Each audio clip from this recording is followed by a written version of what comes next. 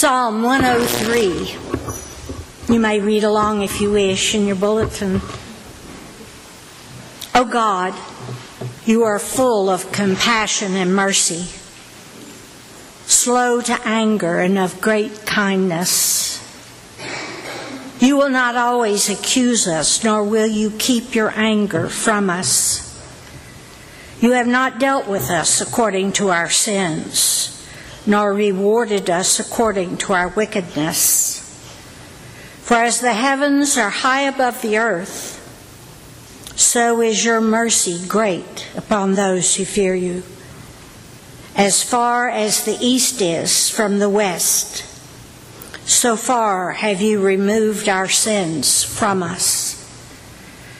As a parent has compassion for a child, so do you have compassion on those who fear you.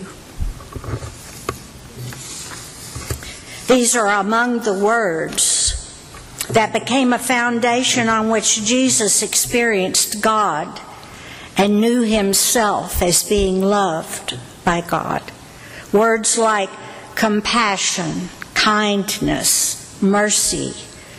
What would it be like for you if you recited these words each day over and over?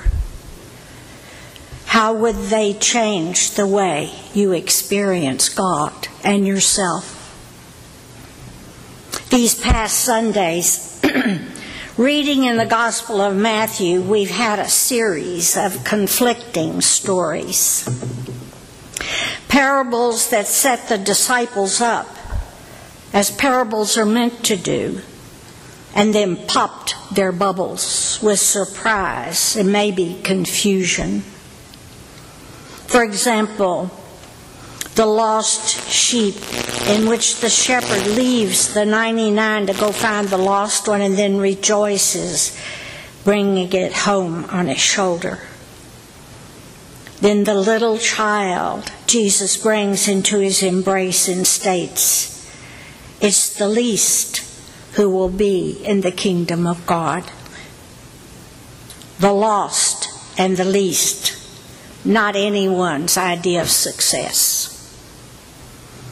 Then we have the Pharisees and the scribes scoffing at the sinners coming to Jesus, saying, this man Jesus welcomes outcasts and even eats with them.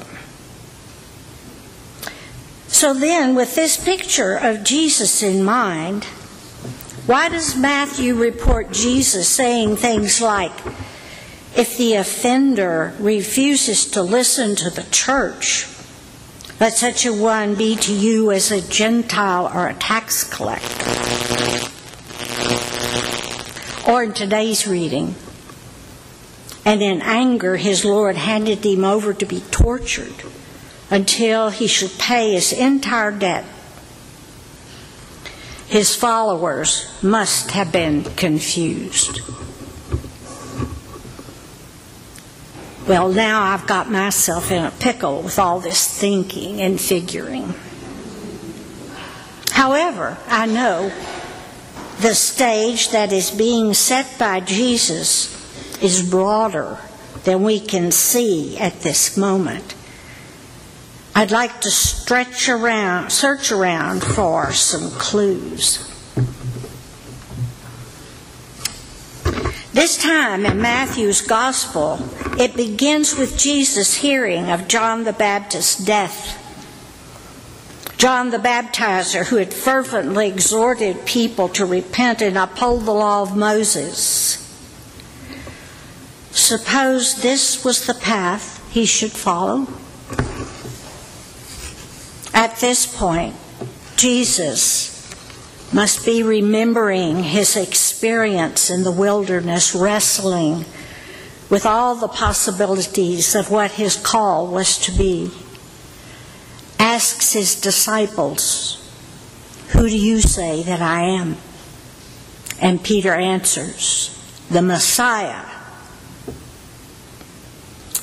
So here, way up in Galilee, Jesus knows his time has come to turn his face and go to Jerusalem, which will mean his death. So death and what it means becomes his focus. How to teach these beloved followers of his how to die. That dying is not losing. That dying will not be the end. That dying to the everyday things that separate us from each other, from the lilies of the field, from little children, these things are not from God. He knew he had only a little time left on this earth to teach and model what he knew directly from his father and their father. How could he teach what he had experienced in the wilderness as he died to the tempting possibilities to be great and powerful and never have any need for anything? He knew that becoming truly human meant many deaths, and that those deaths brought the freedom to become who God created each person to be. So on this stage, let us act out our readings for today. May I suggest the theme to be forgiveness. And that very linchpin opens all kinds of opportunities for death and freedom. In today's gospel reading, the king, who wishes to settle his accounts, to clean up his books, to be a good businessman, calls on someone who owes him $1 million. What sort of slave would have had enough credit to have a debt of $1 million? I don't know. But that slave is caught in his own credit crunch. He's wiped out. No way can he pay this back, and it will devastate his family. They are slaves without any possibility of freedom. This distraught man falls down at his king's feet and pleads for his patience and promises to repay him, which he must know is an impossibility. So what happens to the king? His heart is filled with pity. He tossed out the debt, erased the debt off his books. $1 million. The king sacrifices that debt and lets the other person free. But the question here is, why didn't the forgiven become a forgiver? I wonder how, on hearing this parable, Peter felt about his question to Jesus concerning his forgiving someone who had mistreated him. So then, what if we ask ourselves the same question? How often should I forgive? Which brings me to meddling and not just preaching. A personal story.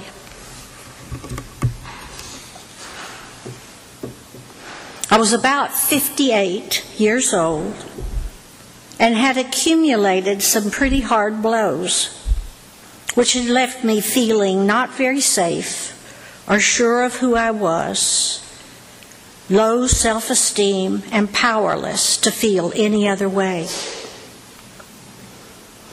As was my way, I went to the Wednesday night healing service. The gospel that night was about the woman who had suffered medically for years and knew if she could only touch the hem of Jesus' garment, she would be healed. I reluctantly went to the altar for the laying on of hands, and when the priest came to me, I said, If only I could touch the hem of his garment, I would be healed. She and others laid hands on me for healing. Then I went home. The next morning early, as I was doing my daily office scripture reading and journaling, out of nowhere, inside myself, I heard, "You are no longer a victim." And in the silence that followed, I knew clearly what living as a victim looked like, and my job was to catch myself in the act and to choose not to be one. The death for me was choosing to give up the luxury of being pitiful and needy, attached to the past hurts, and to choose life, a kind of life that would be new but unknown and scary, out of my control, but free. Well, I wouldn't be honest if I didn't tell you it's hard work not being a victim. I can't do it without a community who shares their stories of hurts and joys, doubts and loves. A glimpse of the kingdom of God where we each work hard at our having been forgiven, and with our call to be forgivers. This process leads to transformation within and without, but is often only seen in hindsight. I need to finish my thesis about the dilemma of the disciples, having to learn to live as Jesus lived, even if they didn't understand what he said. It took hindsight for them too. I think Jesus used these parables for their shock value, reinterpreting the law, pointing to the beauty of creation and the value of each person.